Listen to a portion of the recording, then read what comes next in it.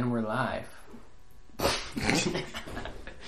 Alright, they're probably going to be listening the whole time, but that's okay. I don't know, I'm not super secretive. I've never really thought about this subject, so... No, it's okay. Does that ruin the interview if I've never thought about this before? No, not at all. It honestly makes it better, you know. I don't think it's something that everyone's, like, actively thinking about all the time, obviously.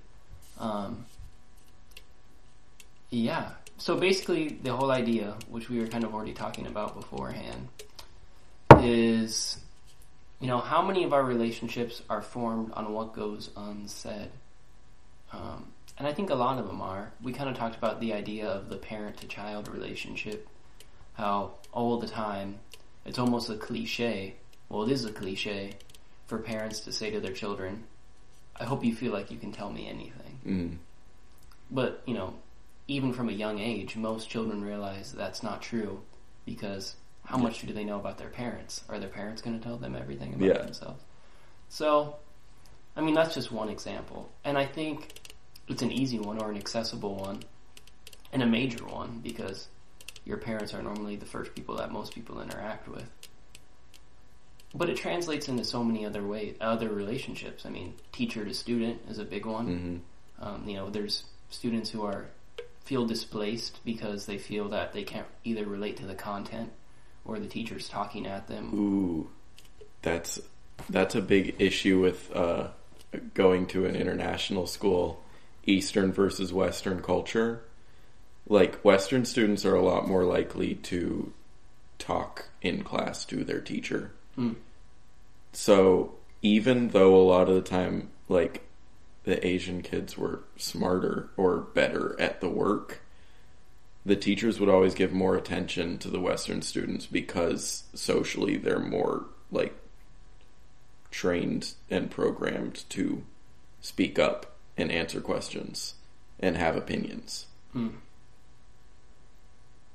That was something that, like, just recent, like, post me graduating at my international school, they've started taking seriously. Just like, yeah, even though the Asian kids tended to have better GPAs, from a lot of times stricter parenting, the teachers always had obvious favoritism towards the kids who grew up in Western families. And this is Thailand. Yeah. Yeah. That's really interesting. Kind of that how you say that the Asian students kind of reacted to, I mean, the hierarchy almost that they felt. Well, yeah, there's this also relates to that book you gave me for my birthday very directly. Someone did a system where they could rank each nation by how likely they are to speak up to a superior. And places like Korea and pretty much all of East Asia was very, very low on the list. They would pretty much never, even in a situation where they were pilots, like, a co-pilot wouldn't speak up to a pilot in the situation that would potentially lead to a death. And that's why Korean Air had so many crashes in the 90s. Oh, yeah, I remember hearing about this. Yeah. Yeah. But Americans, for better or for worse, are very willing to speak against people at a higher social status than themselves. Yeah. That's interesting, and I never really actively thought about how that could play into this dynamic. But it totally makes sense, and I'm sure there's huge discrepancies amongst different groups of Americans. Mm-hmm. Oh yeah, for sure. I'm talking when I said Americans, it was inappropriate, but I meant specifically white Americans. Yeah, I mean that's true, and I mean there's plenty of reasons for that we don't need to like try to this isn't intellectualize. This right? isn't a political or racial issue. No, I mean it definitely plays into it though. I mean, when your mindset is on survival and your parent knows best from experience for certain groups of people, it totally makes sense that would affect it. Just relationships generally. Yeah. Your tentativeness. Yeah, for sure. That all definitely has to do with Eastern versus Western philosophy and psychology. Yeah. I mean, how do you think it affected you personally in school? I think I've ended up kind of weird because I'm a lot more outspoken, and I was pretty outspoken in high school and at the international school, but compared to Americans and compared to a lot of classes at Evergreen, I don't speak out nearly as much as anybody else in the class. So I guess I ride some sort of middle ground just because of growing up in the two different environments. Yeah. So I think I ended up kind of weird. I don't think it's weird. I mean, hell, I hardly speak in class. That's not true. It's mixed. Maybe we're in the same boat here. Yeah. Do you think it translates into your home life at all? Or just generally how you interact with people? My parents were super open with me by the time I was, like, in high school. They had, like, told me that we were super poor, and I was aware that my dad had struggled with depression at times, and I don't know. I knew things that I feel like most parents don't tell their kids, or a lot of parents don't tell their kids.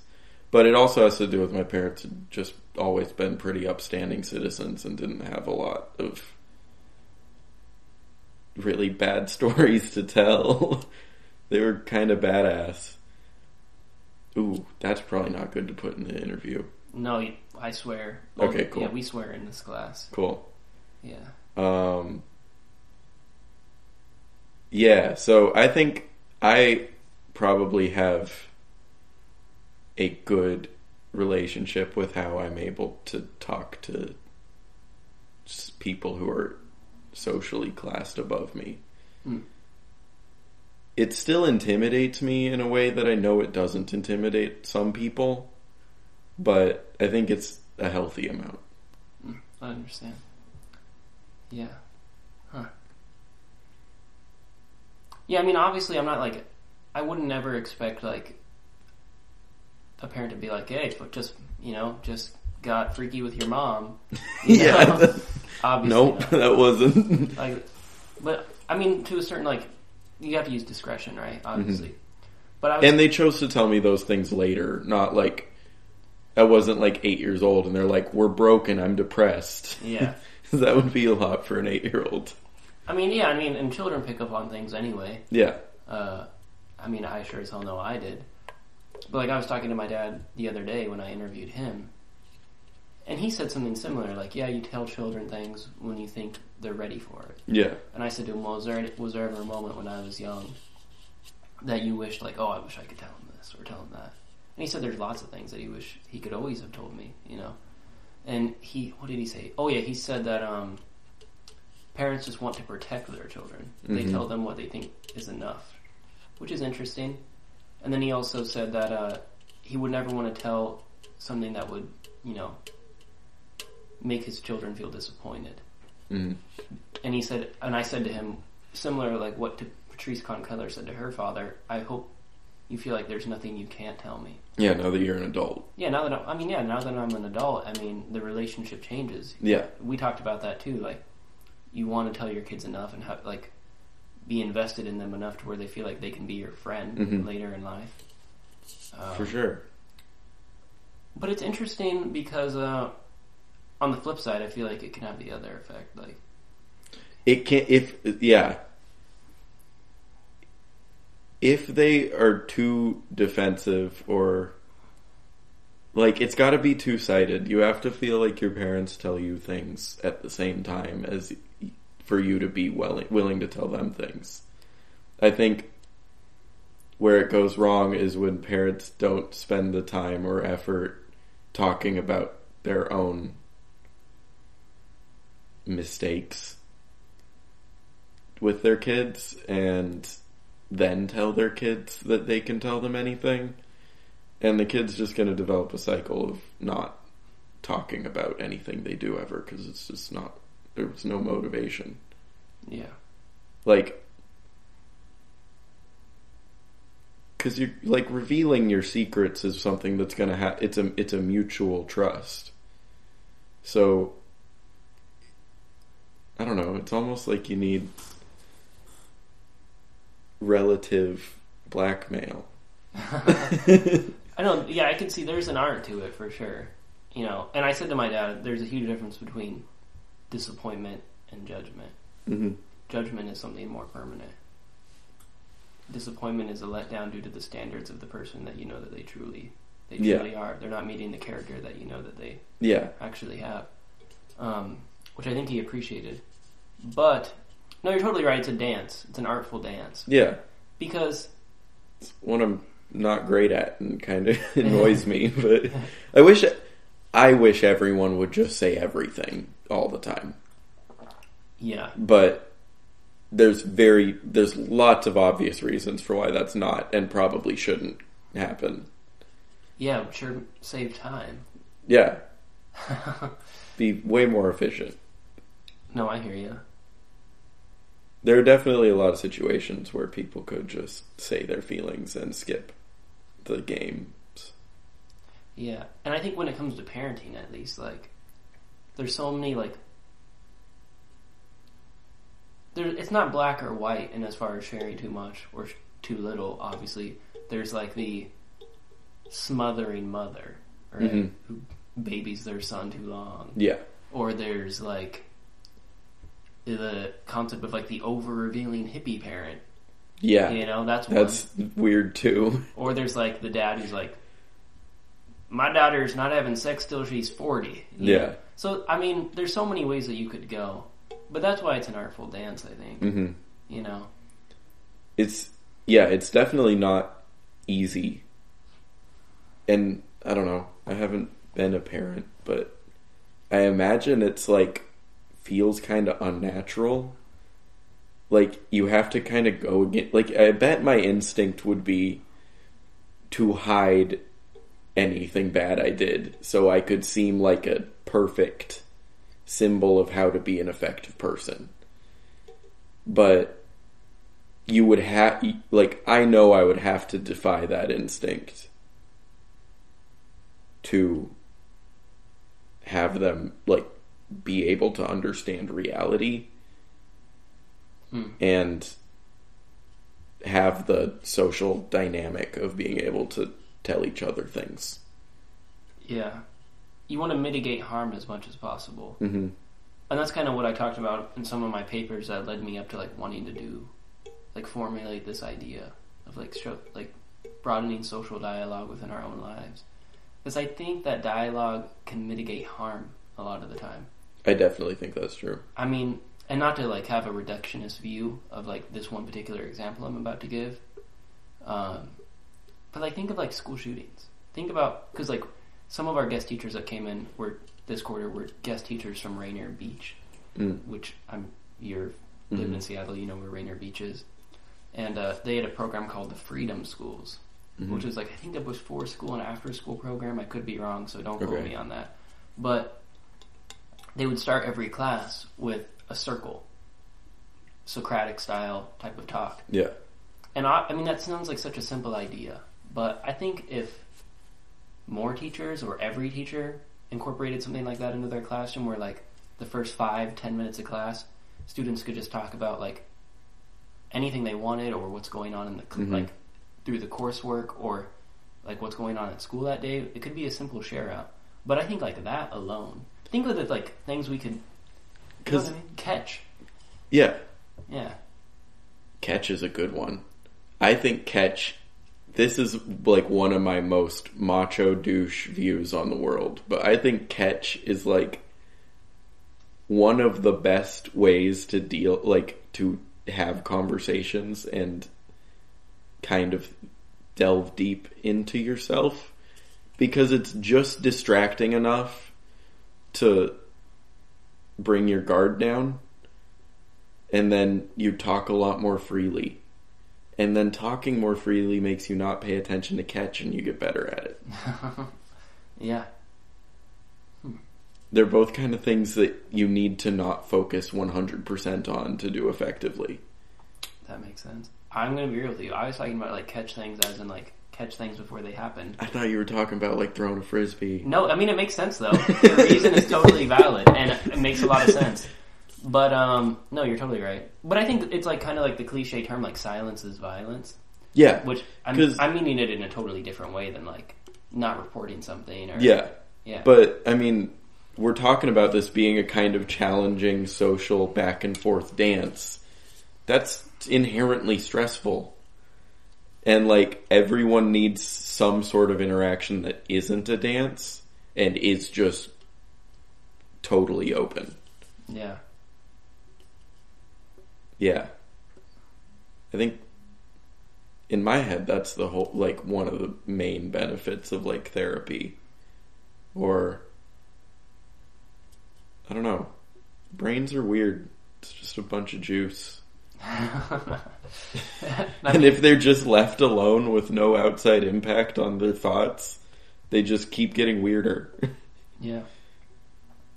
No, you're totally right. I mean, and there's, like, harmful constructs within our society, and obviously they affect with how we communicate with each other.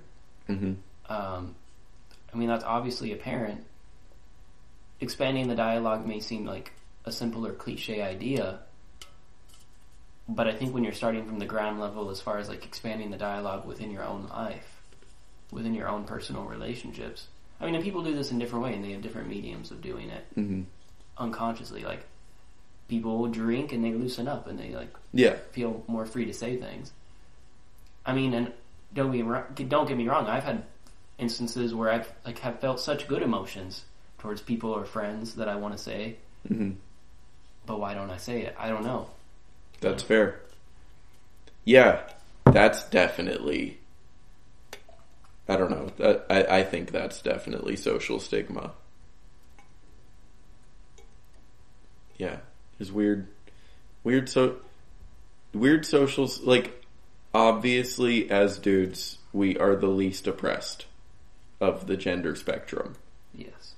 But there's still the, like, you're not supposed to show feelings undertones of masculinity. And those are pretty fucked up. I don't know. Yeah, you should be able to tell your buddies you like them and not feel weird about that. Yeah, I mean, that's true. Have you ever, like, been in a situation where, you know, to get too specific, I mean, it could be a parent, it could be anyone, where you just really wanted to say something to someone and you regret it, that you can remember? I regret not saying it? Yeah, I regret not saying it. Oh, I mean, definitely. Yeah.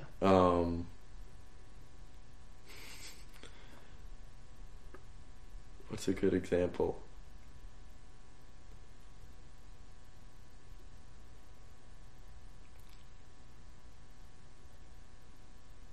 Okay. This is a weird one. When I was in second grade, I pantsed someone. And then I felt miserably guilty about it. And I didn't tell anybody for like 3 days. And the second I did tell my parents, they were like, "You're in second grade. Who could possibly give a shit?" Yeah. And then I felt better because they were like, "Just don't do it. That's just a bad thing to do. Don't do it again." And I was like, "Of course." Now I'm back to normal. The brain juice isn't trying to consume itself anymore. That's actually such a good example because it was tearing your small, young, inexperienced mind apart. I mean, morally, you were like, oh my gosh, I embarrassed this person. I was the most guilt-stricken child in the world. It was very weird. I watched My parents were pretty anti.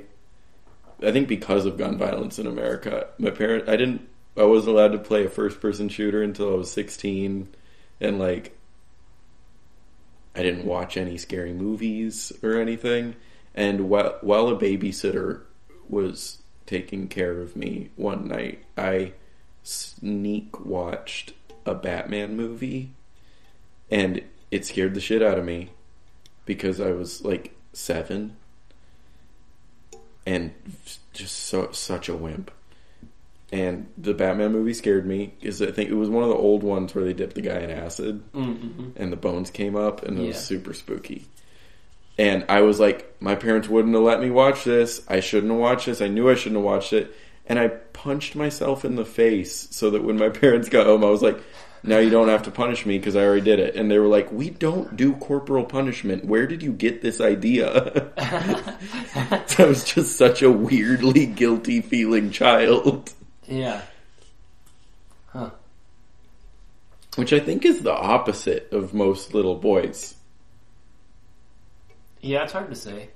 Like, I don't know. I feel like the stereotype is they have no feelings and they just wreck.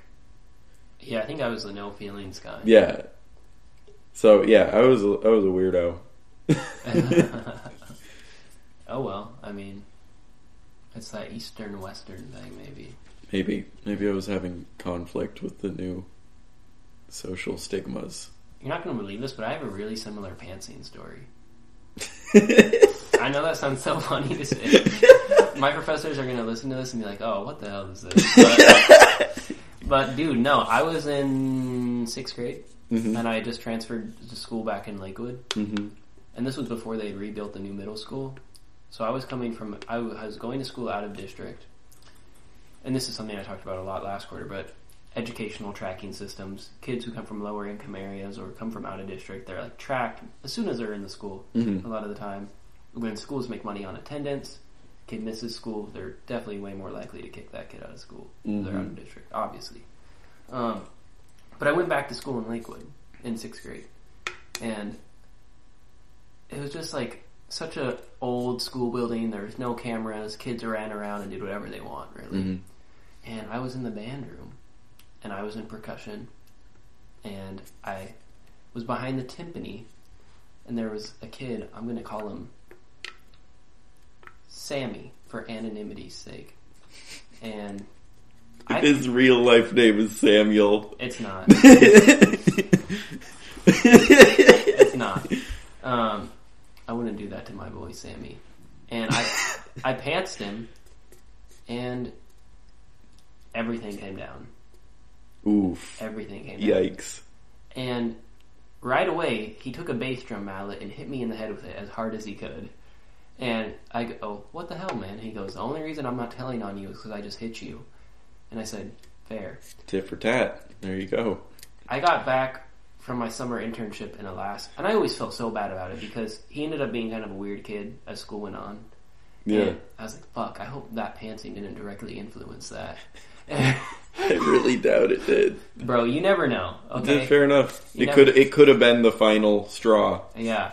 But I got back from my summer internship in Alaska after my freshman year of college. Before I started at Evergreen, like a week before. And I saw him working in Target. And I was like, fuck.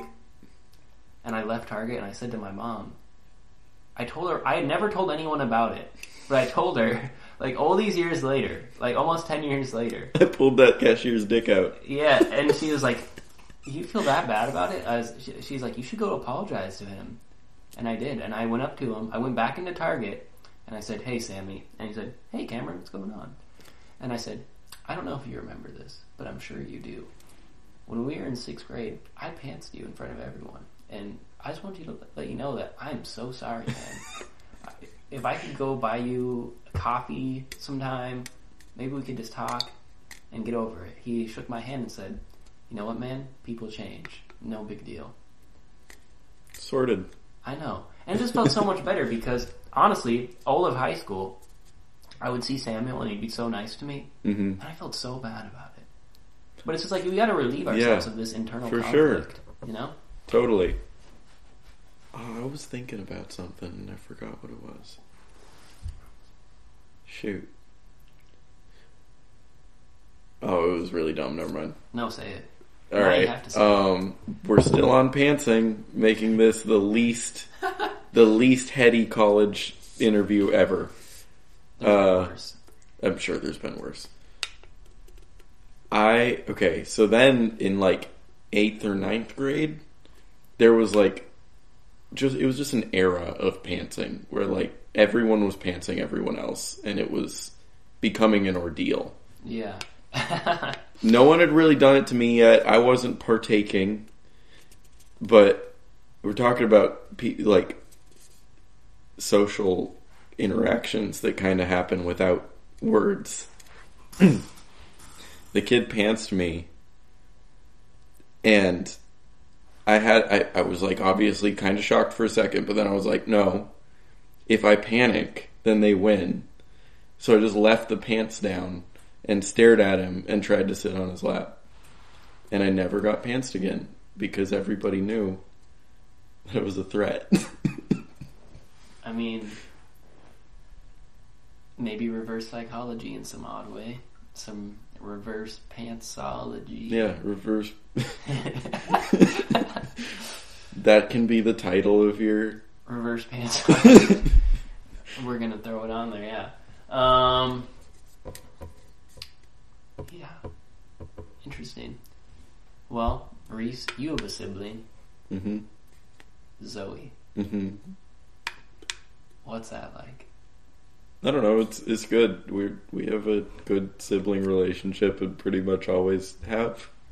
I mean, obviously we were annoying to each other at times, but we were never like. There's never been a time where I was like, I hate my sister. Yeah. Which I know that's definitely a large part of childhood for a lot of siblings. Yeah.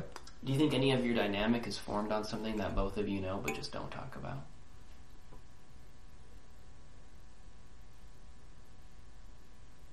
I don't know. I think inherently, as siblings, like, your earliest memory, or like, we're only 2 years apart, so all of our earliest memories, like, and then our family moved around early in our lives a good bit. Yeah. So, family was kind of the only constant until I was in, like, 3rd grade. So, I think in that way, there's an unspoken social bond that is just because it's longer than anybody else that we've known each other. I think that's what makes like sibling relationships different to any other kind, because it also has the inherent like it can't change. Like you can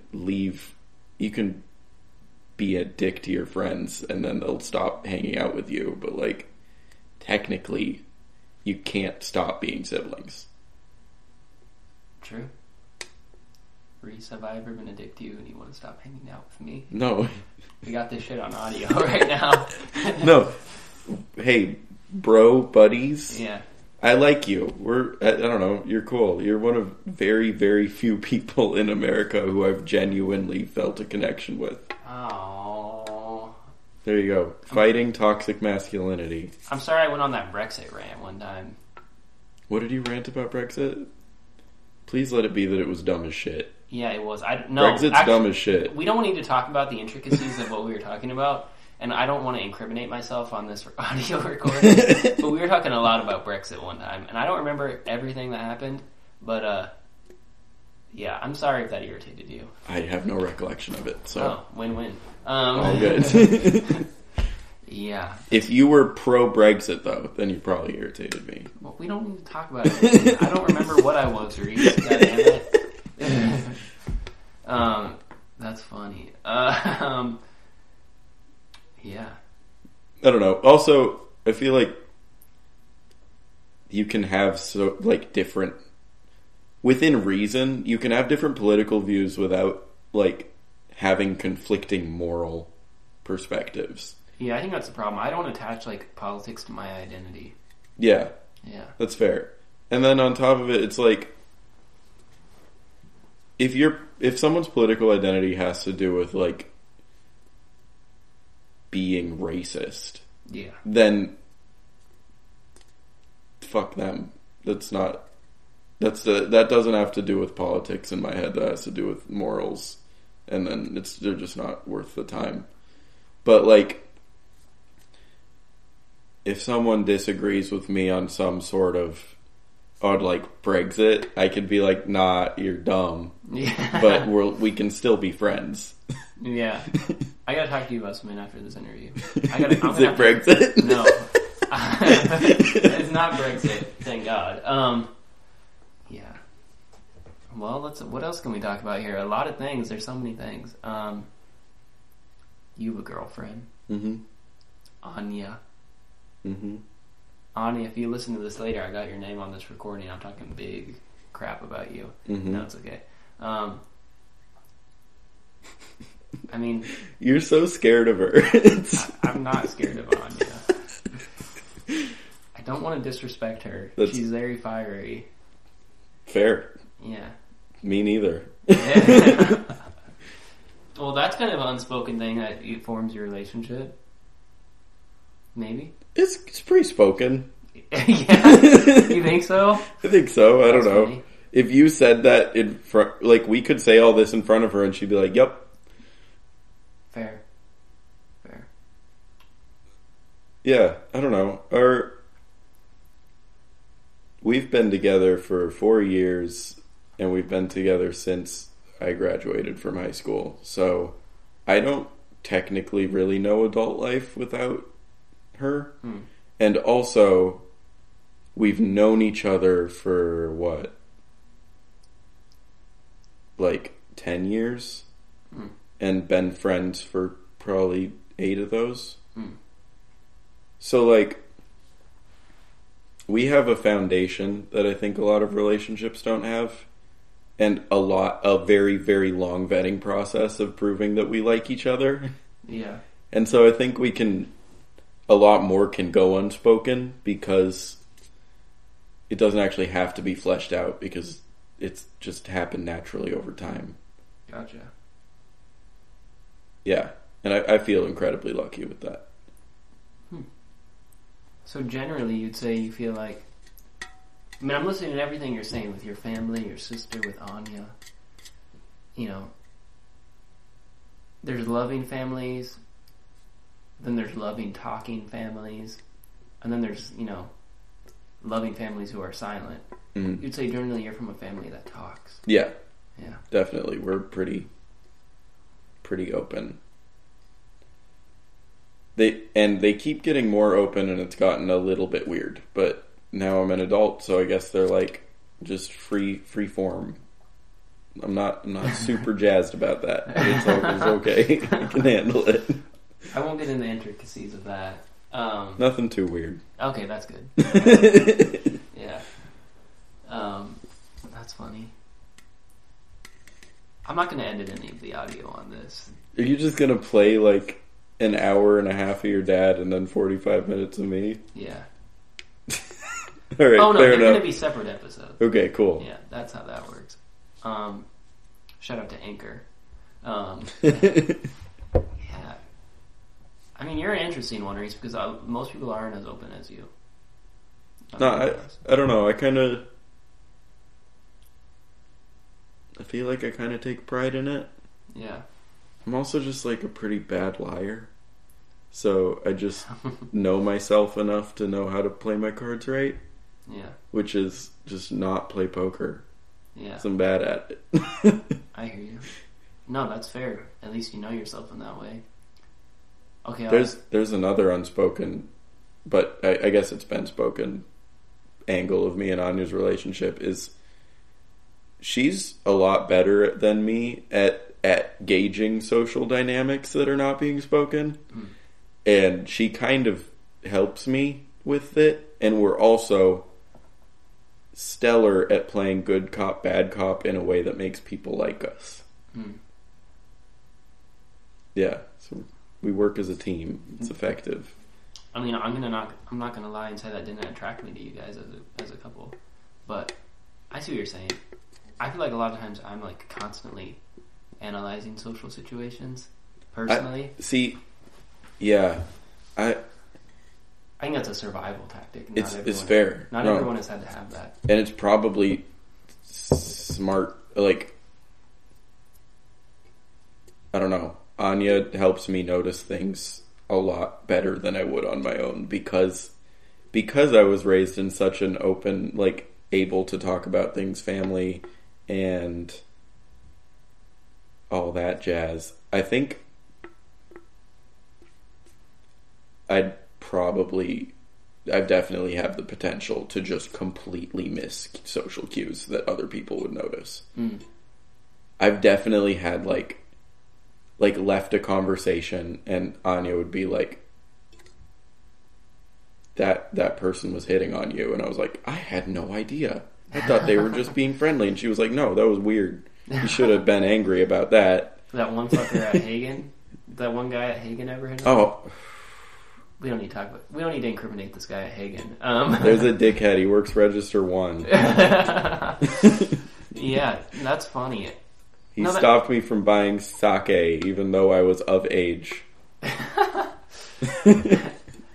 No, that's interesting that you point that out with you and Anya. I think it's interesting that you realize it, which is kind of cool.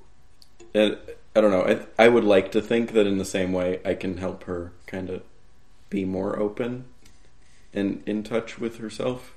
Yeah. That's what I hope. I think you do. I hope it's not just she helps me and I'm useless. But there's also definitely, that's potentially kind of true. You're clearly not useless. Okay, I'll ask you this one, since you are such an open guy, and you don't have to, like, give me a direct answer. Like, you don't have to tell me what it is, but yes or no will suffice.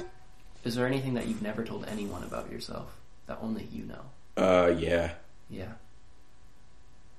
There are definitely things. I'm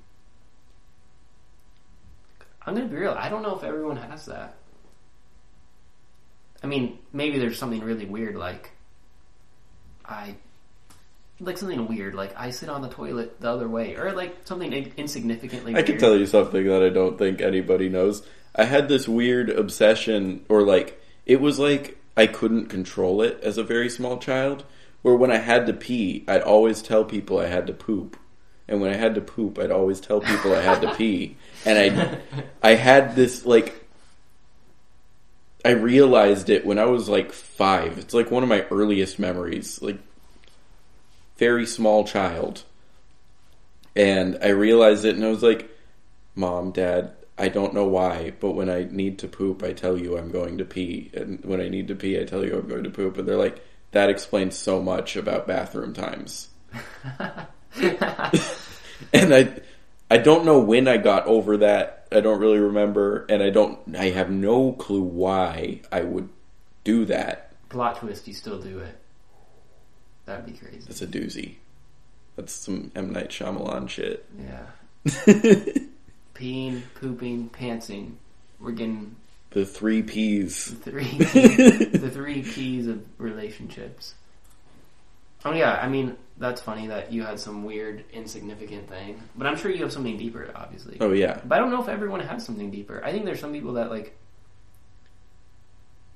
Without trying to sound like an asshole, like, I think there's some people that just don't have anything deep enough that they've done or something like that, or deep in a good or bad sense. Yeah, that's pretty likely. But it also might be that, I don't know, I think there's definitely a lot of people who are so hidden that they wouldn't even admit that. Yeah. Like, if it's worth hiding, then it's worth completely hiding, like not even hinting that it might be there. Yeah. Yeah. Yeah, that's true. I guess that would be the whole point. Huh.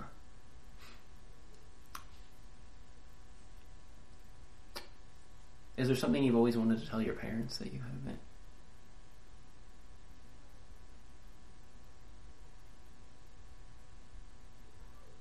Not really. Your parents are on their deathbed right now. You have one thing Oh. to tell them. Oh, no. No, I don't really have anything like that. I've been open with the things that I feel like are worth being open with. Yeah.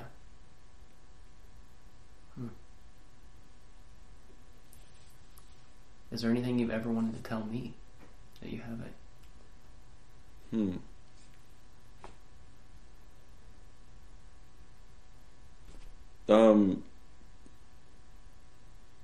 I don't know. Not really. That's fine. Like, Yeah. I don't know, sometimes if you're like, hey, we should hang out, and I say I'm busy, it's actually because I'm just really tired. But I think everybody does that. That's totally normal, man. That's totally normal. Don't feel bad about that. I feel like I'm digging, like,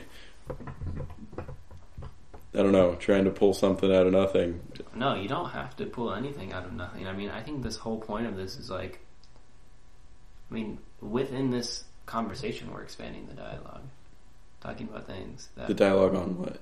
Just general. The social dialogue. Right. Yeah. New horizons. Yeah. Ian and Pansy. Well, I don't know. I think that's pretty much it. Cool. Just to ruin your audio file. Yeah. That was 41 minutes? Yeah. Time flies when you're having fun. Yeah. Have you ever done something horrible I mean, to someone? have you ever done something horrible to someone? I don't know if I ever did anything horrible to someone. You don't have to answer that. I mean, I did things that, like, were dumb. Yeah. That may have hurt people. But I think I apologize for those things. And I feel like that's different to doing something horrible to someone. Yeah. Okay. I feel more regret over times where I was not a dick than times where I was a dick. Because I am more passive than I am aggressive. And there are times where I think you should be aggressive. For sure. And I've definitely just, like, frozen up or not reacted. And I don't know. I feel like it's really easy to get wrapped up in everything should be love and peace, and it's, I don't know. There are assholes in the world, and sometimes they need to be talked to. I agree, and I think not doing that is more problematic. Yeah. Because, you know, you can't just, like... No, the things that keep me up at night are not like, oh, I punched a dude. It's, I've honestly never been in a fight. I'd be more likely to be kept up by, oh, I should have punched that dude. Yeah. Yeah. That's true.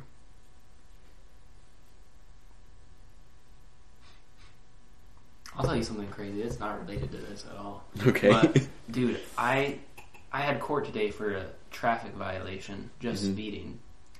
But I lost a decent amount of faith in our legal system.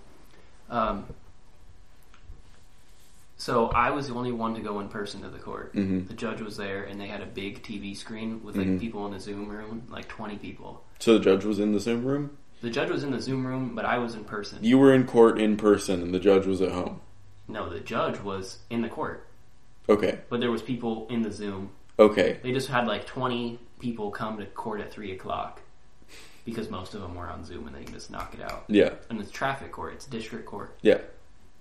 It's supposed to be a high efficient process. Yeah, quick.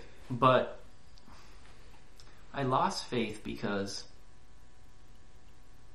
I guess I really got to see like centralized, like strongly democratic local government at work. As far as what I mean is, I'll give you an example. I was going 20 miles per hour over the speed limit, right? And there was there was a person in the court who was, I heard because I was in the Zoom, going, driving without a license and no insurance. Mm-hmm. Right? That's a big ticket. That's a way bigger than 20 over. Yeah, that's way bigger than any speeding ticket. It's like an $800, both of those combined. It's probably like $800. Mm-hmm. And every instance, the judge gave the person the option, well, we can have a hearing, but if I don't agree with you based off of the police statement, you know, that could go bad. But even after, like, the 3 people who chose to have a hearing, mm-hmm. I'll just put it this way. There's only one person who didn't get their ticket deferred. And you're thinking, why is that bad? Why wouldn't you want your ticket deferred, right? Mm-hmm. Well, if you do the hearing and the judge decides, oh, you're totally right, you don't pay anything, it doesn't go on your record. If you get a deference, it doesn't go on your record if you don't get a ticket for 6 months. But you have to pay the court fee. Gotcha. But you have to pay the court fee. So that makes it its only punishment for poor people. Yes, but the whole thing is he deferred every single person's ticket. The guy who got his driving without a license and insurance, the judge was like, yeah, I can reduce these both down so much. But you might as well just do the deference. So it's almost like it's a process. No matter what the violation was, they don't care. They just want you to pay the deference court fee because it's a way that the court just keeps making money. That's ridiculous. And I'm just thinking, like, with how policing works, you know, they're policing anyone for, like, the slightest thing. Yeah. But it doesn't matter.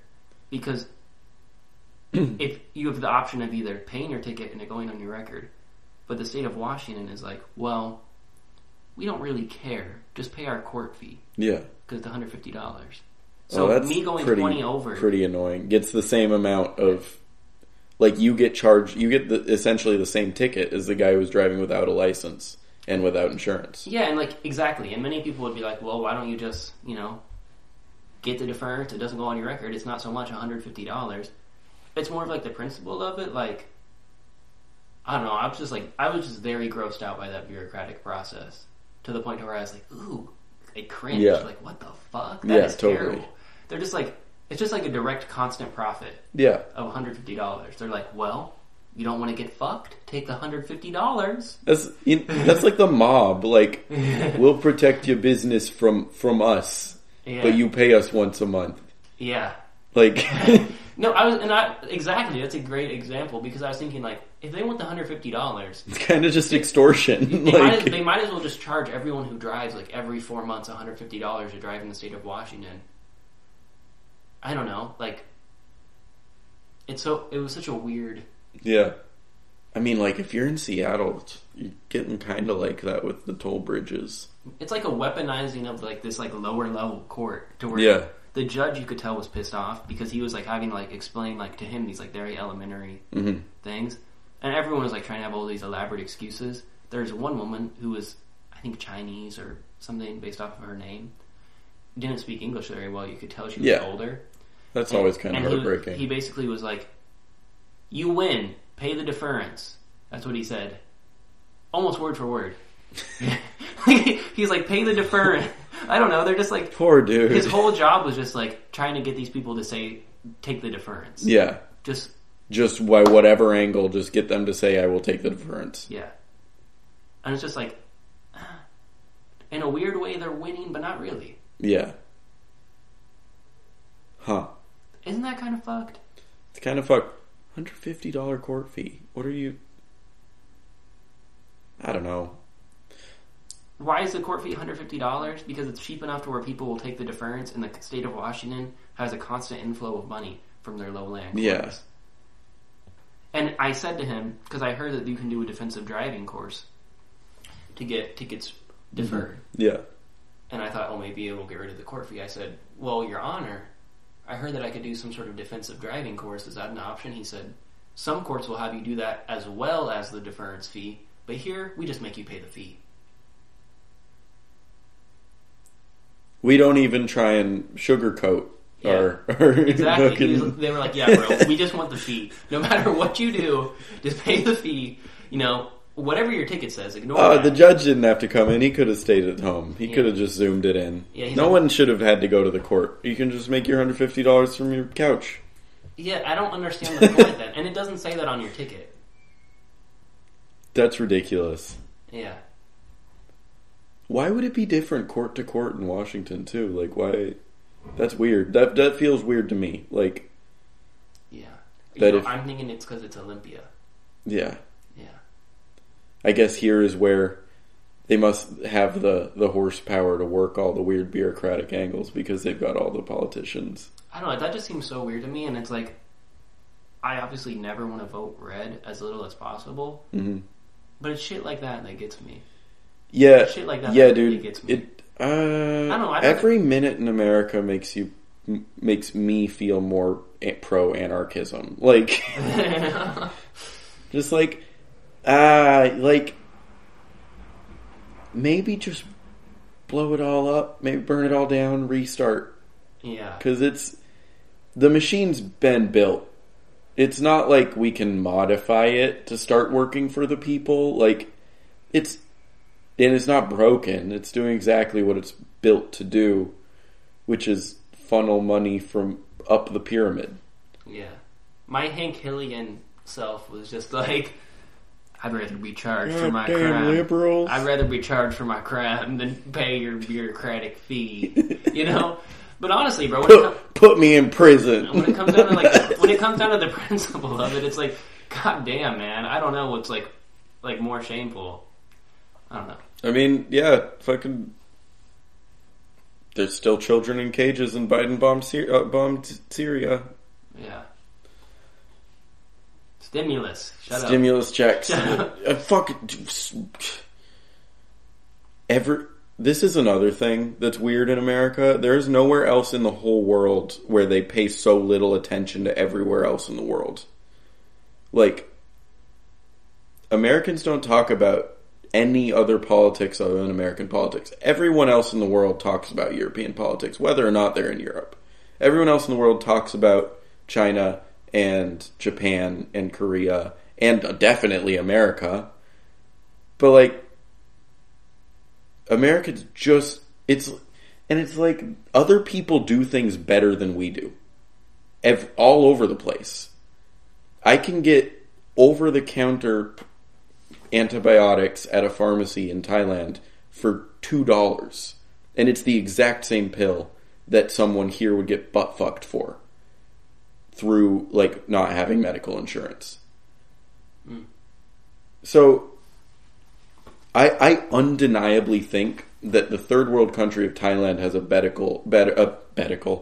better medical system than America. Because it's, like, actual capitalism where you pay how much it's worth. Yeah. They don't have medical insurance.